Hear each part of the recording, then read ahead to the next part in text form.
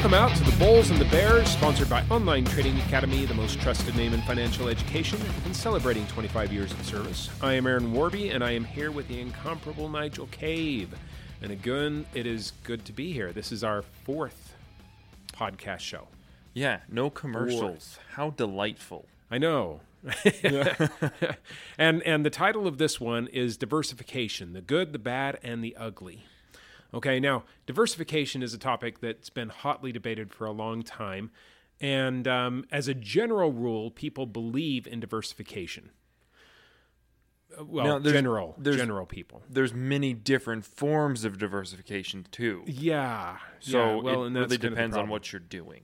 Yeah, now the problem is that mathematically diversification doesn't make any sense to somebody that knows what they're doing. Right? Well, and again, if you have a small account, diversification is really, really bad for you, probably. If you have a huge account, when I say huge, I mean 8+ figures, you might have to diversify a little bit, but not to the extreme that some people have told you. Well, yeah, okay. So, but the one of the larger accounts out there is Warren Buffett. Hates diversification. All right. He does. So here's what Warren Buffett looks at diversification kind of like training wheels. All right. Now, training wheels are very necessary for people that don't need to or don't know how to ride bikes. Right? They know how to pedal. Yeah. That's about all they know. But if you're an adult and you know how to ride a bike, then those training wheels really get in the way. And that's what Warren Buffett is saying, okay? But if you talk to most of the financial people out there, especially those that you pay to handle your stuff, they'll tell you that absolutely diversification is essential for any portfolio because it's the only protection you've got. And from their point of view, it is. Because they don't use the same risk management that individual traders use. Because they can't use any of the tools that professionals can use for mass accounts like that, right? And so they're looking at it as, whoa, that's the only protection you've got. Now, and then you talk to somebody else that actually knows what they're doing, like Warren Buffett, who talks a lot about diversification, all right? And he'll say that portfolio diversification is counterproductive to the goals of the individual trader, and that so-called protections of diversification sacrifice any chance of appreciable growth. Now, that's not a quote. No. I wrote that. Yeah. Lots of it. I would have to agree with that. But when you talk about diversification, I think of, hey, you have like a pie chart and you have 5 to 10 different segments where you put your money, and they all kind of moderately perform, some underperform, some overperform, and you get an average of like 4%. Yeah. Which is not great. Yeah. So let me just run you through the numbers of this, all right? If we're diversifying, the mean annual return of all stocks between 1926 and 2016 was 14.74%. Wow, that's the mean. All right, while the median was a mere 5.23. That's all right. Now that's difference. A huge, and that's kind of the difference between. I mean, if you understand mean and median, let's just go on. Okay, this will make sense in a minute. Over half of the stocks delivered negative returns during their lifetime. Mm-hmm. Only 42% outperformed the 3-month Treasury bill, meaning that 42% of the time you're better off just buying a bond. Yeah. As poorly as those perform. A 3-month bond, which is not a very high-paying thing. Good. Typically. Yeah. Just 4% of all stocks accounted for all of the wealth created by the stock market from 1926 to 2016. Wow. Yeah. So, what Warren Buffett is saying is, why in the world would we diversify when we could just pick up just the 4%? Let's look for the 4%. Yeah. Now, when he talks to the general public, he has been quoted as saying, hey, the average investor should just buy the S&P 500, which has very wide diversification, right? I mean, that's 500 different stocks. Mm-hmm. And that's 500 different companies, 505 different stocks. That's right. Yeah. You're correct. Because Google has 2. Yeah, I didn't want someone to Google that and be like, no, there's 505. Yes, different companies, but 505. Yeah, 500 different companies, 505 stocks. All right. At any rate, yes. So, but then you talk to Warren Buffett, and he says risk comes from not knowing what you're doing. So wide diversification is only required when investors are ignorant. All right. Now, of course, the S&P being wide diversification. And so when he's talking to the general public, he's saying, you're ignorant. Yeah. Use this. Yeah. Well, now, so here's the thing with that, though, is that when you look at wide diversification, yes, 500 stocks is wide diversification, but... Oh, I have more numbers. What I think of wide diversification is I met a lady who actually came to one of our classes, and she worked for a mutual fund company. Uh-huh. And I asked her if she even bought her own mutual funds. She said, no, I just diversify. And I thought that might have even been worse than the mutual funds, actually. And it was. She explained to me what she was doing, and she basically had gold and silver and just a very small amount of actual stocks, but it was international things, it was homes, it was all this stuff. And during the year of 2021, the average of the market, which is the S&P, did 29.4%. Mm-hmm. She did 4%. And I was like, you missed 25% in your account because you weren't even doing average, because you had so many things that as soon as one went up, you basically had an exact opposite that went down to outweigh it. Right. Because you were trying to protect yourself some way that you didn't need to do that. Yeah, treasury bonds performed better. Yeah, I couldn't believe that she told me that. And I was like, wow, you really missed a whole year of growth, basically, in the average. Yeah, I guess the I bond performed better. But that was the one I was talking about back in 2020. Well, the I bond, you can only put $10,000 in, which is really unfortunate. But still, I was just confused by this lady. So when I think of wide diversification, that's what I think of. People who, no matter what happens, their account only moves a couple of percent, even if the market's up 20 or 30%. Right. But even when the market goes down, they actually are still subject to lose, because like this last year, the whole bond balance thing really didn't work very well for people. No, it didn't. No, bonds have been just death lately. From an investing standpoint, they've been awful. So people that were holding bonds, because that's exactly. Here's the real tragedy, right? As people get a little bit older, as people get closer to retirement, more the commonly accepted practice among financial advisors is to shift more and more of what they've got over into bonds. All right. Now, that's because bonds are considered very safe. Mm-hmm. They don't pay out very well, but you don't want any fluctuation when that's your source of income now, right? Yeah. And that was working okay, I suppose, through the 80s. It started to break down in the, after 2008 because the interest rates just dropped out, and it's just been awful lately. I mean, just awful. You'd be better off. Yeah, you'd be better off holding cash, really, from a investing and trading standpoint. Okay. Now that's unless you were holding it to maturity, in which case it doesn't matter. You bought it and you're just holding it to maturity. It is what it is. Well, and if you were doing like a 3-month or a 6-month or a year because you're afraid the market's going to go down and you were holding it to maturity, okay, whatever. Maybe, but you're not. You're underperforming inflation, so you're still losing. Yeah, right? But at least it's not potentially sitting in cash in a low yield savings account where you're getting 0.25% or whatever those accounts are. Yeah, those have been going up lately. Well, the high yield ones, I mean, there's like a 4.5% now, but the normal ones still below inflation. That's true. Don't do it. Yeah. Yeah. No. So I wondered, just like you, what is actually the definition of wide diversification, right? Yeah. Because we're human. We want definitions here. Yeah. And why not? So I consulted the Google, which is obviously, yes, it's the Google. It knows everything.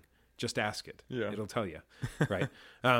So I asked Google, and Investopedia had an article where an economist went through and showed mathematically that holding anywhere above 20 different stocks was wide diversification and netted you market returns.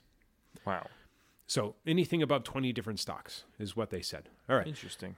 Yeah. So here's what I'm thinking. Okay. I believe that Warren Buffett he was right when he said that risk is not knowing what you're doing, and so wide diversification is required when investors are ignorant. And so, when he's talking about this is kind of how I see it, okay? Mm-hmm. And I'm going to use a boxer analogy. Okay. I know boxing is something of the past. Maybe we should talk about cage, I don't know. MMA? Yeah, MMA. No, I'm going to go with boxers, okay? Okay. All right. So when I was a kid, I remember that, they'd get us into the gym, at least the boys. Yeah. And they'd give us heavy gloves, the really big ones that, so if you punch somebody, it doesn't really hurt. but they would get us there, and then they would teach us how to box. Okay. And you had varying degrees of competency within the group. Mm-hmm. So, here I am, and I'm thinking about investing, and most people think that for investors, they simply wake up one day and they magically tune into the universe, and now they're good stock pickers. And obviously, everybody that does well because they've picked out the best stock out there that just shoots straight up. Yeah, or they have some natural talent for it or something. Which is really wrong and shows ignorance. Yeah. Right? And I hope I'm not offending anybody. Yeah. But if that was your thought, you were wrong, by the way. Okay. At any rate, so here Buffett is, and he's talking about, I'm gonna look at this as boxer. So what kind of advice would you give someone going into a boxing match facing a champion boxer? And I think that the advice would vary depending on the competency level of the boxer you've got here. You've got to advise them. Mm-hmm. But if you had somebody that had absolutely, this is the first time they're putting on gloves, but they're all kinds of excited, right? And they think that they're the toughest person in the world, and they're facing this guy that doesn't look any bigger than them, but he's a champion boxer. Mm-hmm. And so what kind of advice would you give them? Because if they know nothing, then I would be tempted to give them one of two pieces of advice, right? If I couldn't convince them to simply, this is my first piece of advice, right? As soon as you hear the bell, lay down. Yeah. Okay. Just wait for the 10 count. Yeah. Because my goal at that point is just to keep him alive. Yeah. Right. This guy is going to kill him. If I couldn't convince him that, I'd say, hey, protect your head, and bear hug as often as possible. Yeah. All right. And that would be my advice to somebody that knew absolutely nothing going in. And that's kind of the advice that we give people that have absolutely no idea what they're doing before they get into the stock market. Or are coming into these free classes, and we can see them being overly crazy risky, and we're hey, stop it. Yeah, and somebody that's determined not to learn, but they've got all kinds of excitement for the game, right? They're just gamblers. I would say, give your money to somebody else. Yeah. Lay down in the ring. Wait for the 10 count. You're not going to make a lot of money, right? This isn't going to pay you off very well, but you're not going to die. Yeah. Right? And that would be my advice. Now, if I had a boxer that had some training, mm-hmm. They're going against a champion, but they've got some training, and they happen to be young, energetic, fast, mm-hmm. right? The champion might be a little bit older, obviously knows what they're doing. Then I might give them a different kind of advice. All right. It might be something a little bit more like, all right, you've got to be fast, go in circles, side to side, only dive in when you've got, if they're off balance and you've got a good shot. Mm-hmm. You've got a good punch. They're not going to be able to, that champion isn't going to be able to react just as fast. My goal for that person would be to have them standing at the end of the bout. Mm-hmm. Just stay above water, right? Just stay in the ring. They're probably still not going to do as well, but at least I've given them a chance to stay. Yeah. They're going to stay alive. They might, I don't know. I guess they could get knocked out, but if they don't take too many risks, they might be all right. Right? Okay. So with that person, that would be somebody that has some training in the markets. Mm-hmm. And what my advice to them would be, all right, look, you know how to establish account, you know how to do this. Why don't you just play it safe? Do some good diversification here in some of the very best companies that probably aren't going to go under and have done well in the past. Yeah. Those might be the things that you want to do. And let's spread your risk out into the 5 different areas. You've got the commodities like gold and silver and oil. You've got, and funds within those. Yeah. You've got a couple of really good stocks. You've got a couple of really good.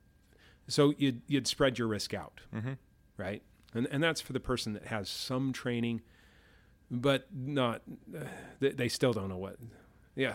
Well, and they're just hoping to survive. Even people like me, I'm not a fundamentalist of stocks. I trade a lot of futures, trade a lot of options. I speculate on a lot of things. So I wouldn't go and look at a stock and say, yes, I know the fundamentals of this company is good and this is the company that I want to buy and hold on to for X amount of time. I would look at it and say, hey, is it going in the direction I want it to go? Is there some opportunity to make money here? Great, I can do that. But even for a person like me, that's just not my style. So I trade differently than that. And so I would probably still be in the basket of, hey, I'm just going to buy the S&P. That's okay. You're a middleweight boxer right now. Oh, thank you. Yeah. I should probably be a heavyweight for my size, but whatever. All right. Anyway, back to the boxer analogy. Now, if you had an up-and-coming boxer who might not yet match the champion in skill, but I'm sorry. Let's go with another one. Let's say that you've got a boxer now that is also a prize fighter. Going against a champion, right? But they've done a lot of training. They know what they're doing. They actually have a shot at taking the champion out. Your advice would be vastly different than that of the other two. Now you're not talking so much about, all right, stay away, only engage. Protect yourself. Or just lay down on the mat, right?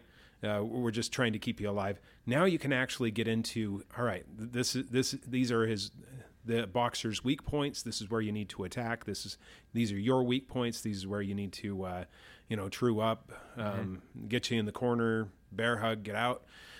Things like that are going to be advice, but they're going to be much more technical. And now you've got a chance of actually coming out on top, holding the belt, where the other two really don't have any chance.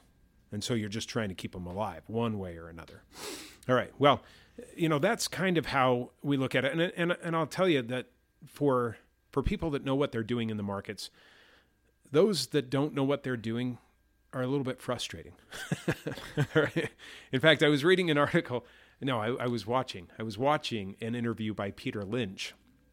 And if you don't know who that is, he's a very famous investor, did really well with his fund for a long time, retired now.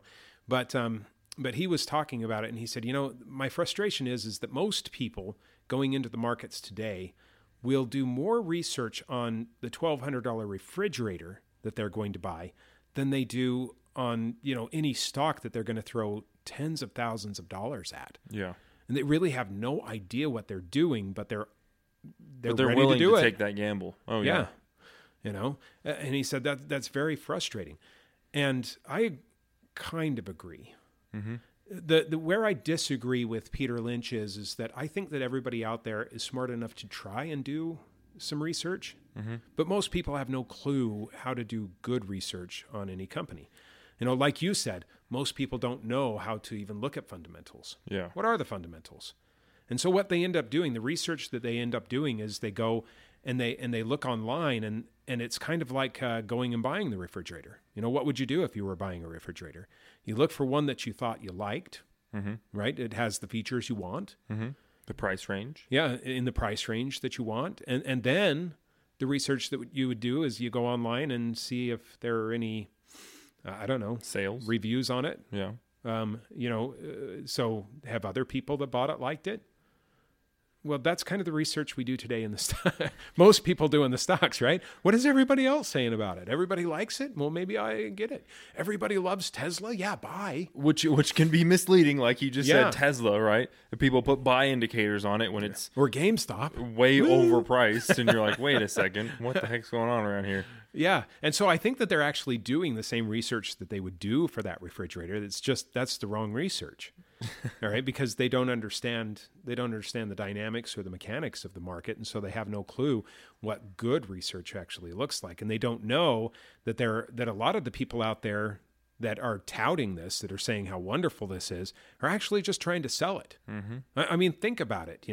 Here a company is, and they are telling you how to make smart moves in the market, and you've got to ask yourself, Why would they tell me this? They aren't paid to give me this advice. They're giving free advice. Why? It's not out of the goodness of their heart. The fact is that they're out there and they have to get people to sell to them when it's low and buy from them when it's high. And that's the only way they make money. And so if they're telling you to buy something, then you have to stop and think, are they telling me to buy it because they want to sell it to me? Goldman Sachs actually had to testify in front of the Congress, Senate, something like that. And they were trying to convince their customers to buy this fund. I don't remember the name of it, but they had emails from the internal parts of the company talking about how crappy the fund was and how they were trying to get rid of it. And it was the number one thing they were telling all of their clients to buy because they were trying to get out of the position. And of course they went in front of Congress and smirked and went, "Oh, we didn't know." Yeah. Okay. Yeah. There's emails saying that you guys know how bad this thing is. You have 10,000 analysts. And you don't know. You didn't know it was bad. Yeah. Yeah. Very good. Yes. So if they're telling you to buy, you might look at it and say, why aren't you buying it? Right. Yeah. Why are you telling me? The first thing that you'd think that they would do is clam up, buy as much of it as they could while it was at a good price, not tell a soul until they had everything they could possibly take on. And if they thought it was still a good price, they'd be selling other stuff off to get it. But they're not. They're done buying it. Now they're telling you what a great deal it is. So they can push it higher so they can get rid of it at a better price. There you go. Yep. All right. Okay. So now back to diversification. So we've gone through why people diversify, and we use that boxer, so the people that don't know what they're doing, both the first two boxers, right? The enthusiastic that knows a little bit and the one that knows absolutely nothing, both of those should diversify, my opinion. Yeah. Okay. But if those numbers are correct and only 4% of the stocks accounted for all of the wealth created in the stock market, then the job of the trained investors is to find those good ones, all right, and good in the best categories, all right. So yeah, and if you've got too much, like I said, Investopedia article where the author showed that holding more than 20 different stocks had the same effect as holding 500, both in terms of protection and wide diversification ramifications, like averaging everything out, not being able to do anything better than average. Yeah. If you're holding 20, then you might look and say, oh, I'm widely diversified. Maybe I don't know, or maybe I fell into, the idea. Now, even if you're doing that, if you're diversifying that much, then it's probably because you think that it's a protective strategy. And you should know that those that are trained in investing as an individual, not as a company, but as an individual, look at things entirely different. We don't look at holding a lot of different things as risk management. We look at how to manage the risk of holding any one thing, and we apply the same risk management to all of them. So where a company sells the idea of just hold a whole bunch of stocks, and if one goes up, if one goes down, then the other one goes up and you're good. Yeah, it balances each other out. Right? Yeah. Those that are trained sit there and think, why should I ever go down? Yeah, why would I let that one take a loss? Because I've got things like stops. And if it stops me out and it keeps going down, I can buy it at a lower price. So why hold it while it's going down? That makes zero sense. Well, and the other tool that a lot of big investors or people who don't diversify very much use is options. Yes. Options is a huge tool that those people use. Well, in fact, it was created as insurance in the stock market. That was the very purpose of the inception of the option. It gave insurance. And so it's nothing but a big insurance tool, and it doesn't matter what you're doing. If you're doing calls, you're insuring yourself that you're going to be able to buy at the price you want to buy at. And if you're doing puts, you're insuring yourself that you can sell at the price you want to sell at. All right? But you're not subject to the whims of the market if you understand good risk management the way that an individual would do it, Mm-hmm. the way that a professional trader or investor would do it in their own accounts. Yeah. All right. So for the professional, you would probably still hold things like stocks, bonds, real estate, commodities, and all at once, but you wouldn't buy them all at the same time. You certainly wouldn't dedicate a portion of your paycheck to pick up every single one of those, no matter what the market was doing. You would only buy them when the market dictated that it was at its low. So like commodities, all right, in 2020, oil hit an all-time low, and you could pick up energy type Pennies. Oh yeah, you could pick up these energy funds for stupid cheap. Mm-hmm. Well, and you got to think about real quick with commodities. Commodities don't just gain value over time. Typically, they stay in a range. Right. They kind of have a high side and a low side. If you're just randomly buying it whenever, you're going to probably get to the average and you're going to be flat on any profits. And over time. Yeah, over time. And you can look at crude oil from back in the early 2000s to where we are now. We're still inside the same range. Yeah. It's been 20 years. Right. Now then you've got the other side of commodities. A wider group of commodities are typically going to at least keep up with inflation, right? Yes. But the professional would never do that. The professional would always buy things that are tanking right now, knowing that it's commodity, and commodities, well, except that one case, don't go to zero. Yeah. It did. Soybeans crude oil went for always zero for just a smidge of time. All right. Well, it wasn't that long. It actually went negative, right? They were paying people to store it for them. Yeah. Because of the way that works. But that was COVID. And it was a once in a millennial type thing, right? But because commodities are stuff, they always have some value. They don't go to zero. And that means that if you're buying them when they crash, then it's not like it's going to go zero. It's going to go up. All the lumber in the world isn't just going to go away. Well, lumber never goes bankrupt. Yeah, exactly. That's the weird thing about lumber. Now, it did go from about $1,700 to about $300. Right, so you don't buy it when it's high. Exactly. That's a really bad idea, right? Anyway, real estate, same thing. You get real estate when it crashes. Yeah. And then you hold it while it's doing well. Probably, for me at least, I prefer REITs rather than physical property because I can get rid of REITs in a moment's notice. The REIT never calls me to replace a toilet. That's true. In the middle of the night. Now, I will say REITs, not REITs, normal real estate. I've met plenty of real estate investors who say that the best time to buy real estate is all the time. And I disagree so much with that statement. Well, the numbers sure don't say that. Yeah, and we've used an example of that on the show before. You have to time the market just a smidge, right? If you're buying things for the highest price possible with every last penny you have, you're going to lose some money over a pretty long period of time. Yeah. Anyway, so in conclusion, diversification. Is it good, bad, ugly, necessary, or necessarily ugly? Right. And I think that the answer really depends on what you know. Or in the other words of Buffett, here's another Buffett quote, okay? Diversification is protection against ignorance. It makes little sense if you know what you're doing. Mm-hmm. All right. So if you want to know how to learn to be the prize fighter instead of the training dummy for the champions in the markets, all right, then join us in one of our classes. And again, we have 2 classes to choose from.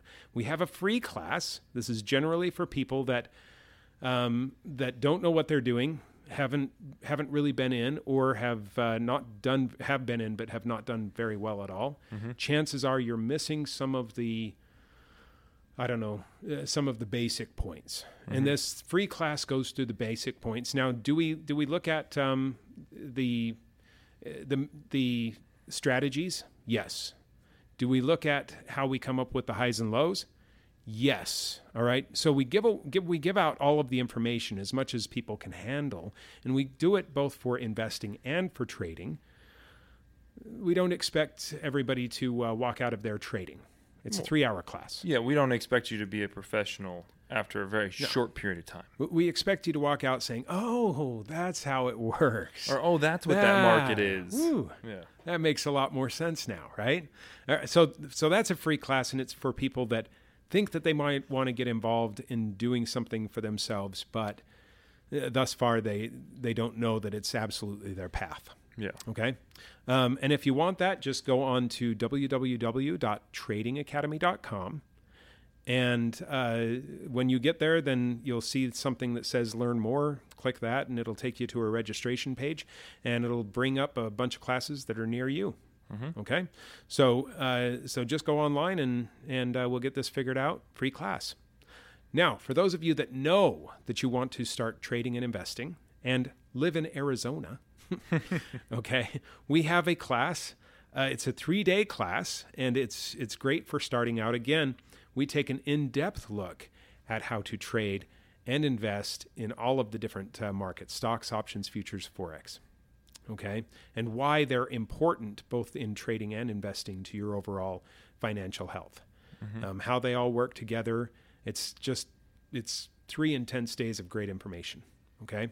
And so if you know you want to start trading and investing, that is the class for you. And in that case, you would give us a call and tell us that you want the $99 class. It's usually $299. All right. If you were to come to the center, you would find it that we would offer it in our 3-hour class at the very end for those people that want to learn more for $299. All right. But if you call us, then you get it for just $99. So the number is 844-887-2337. Okay. Or you can text us, text $99 to the number 25029.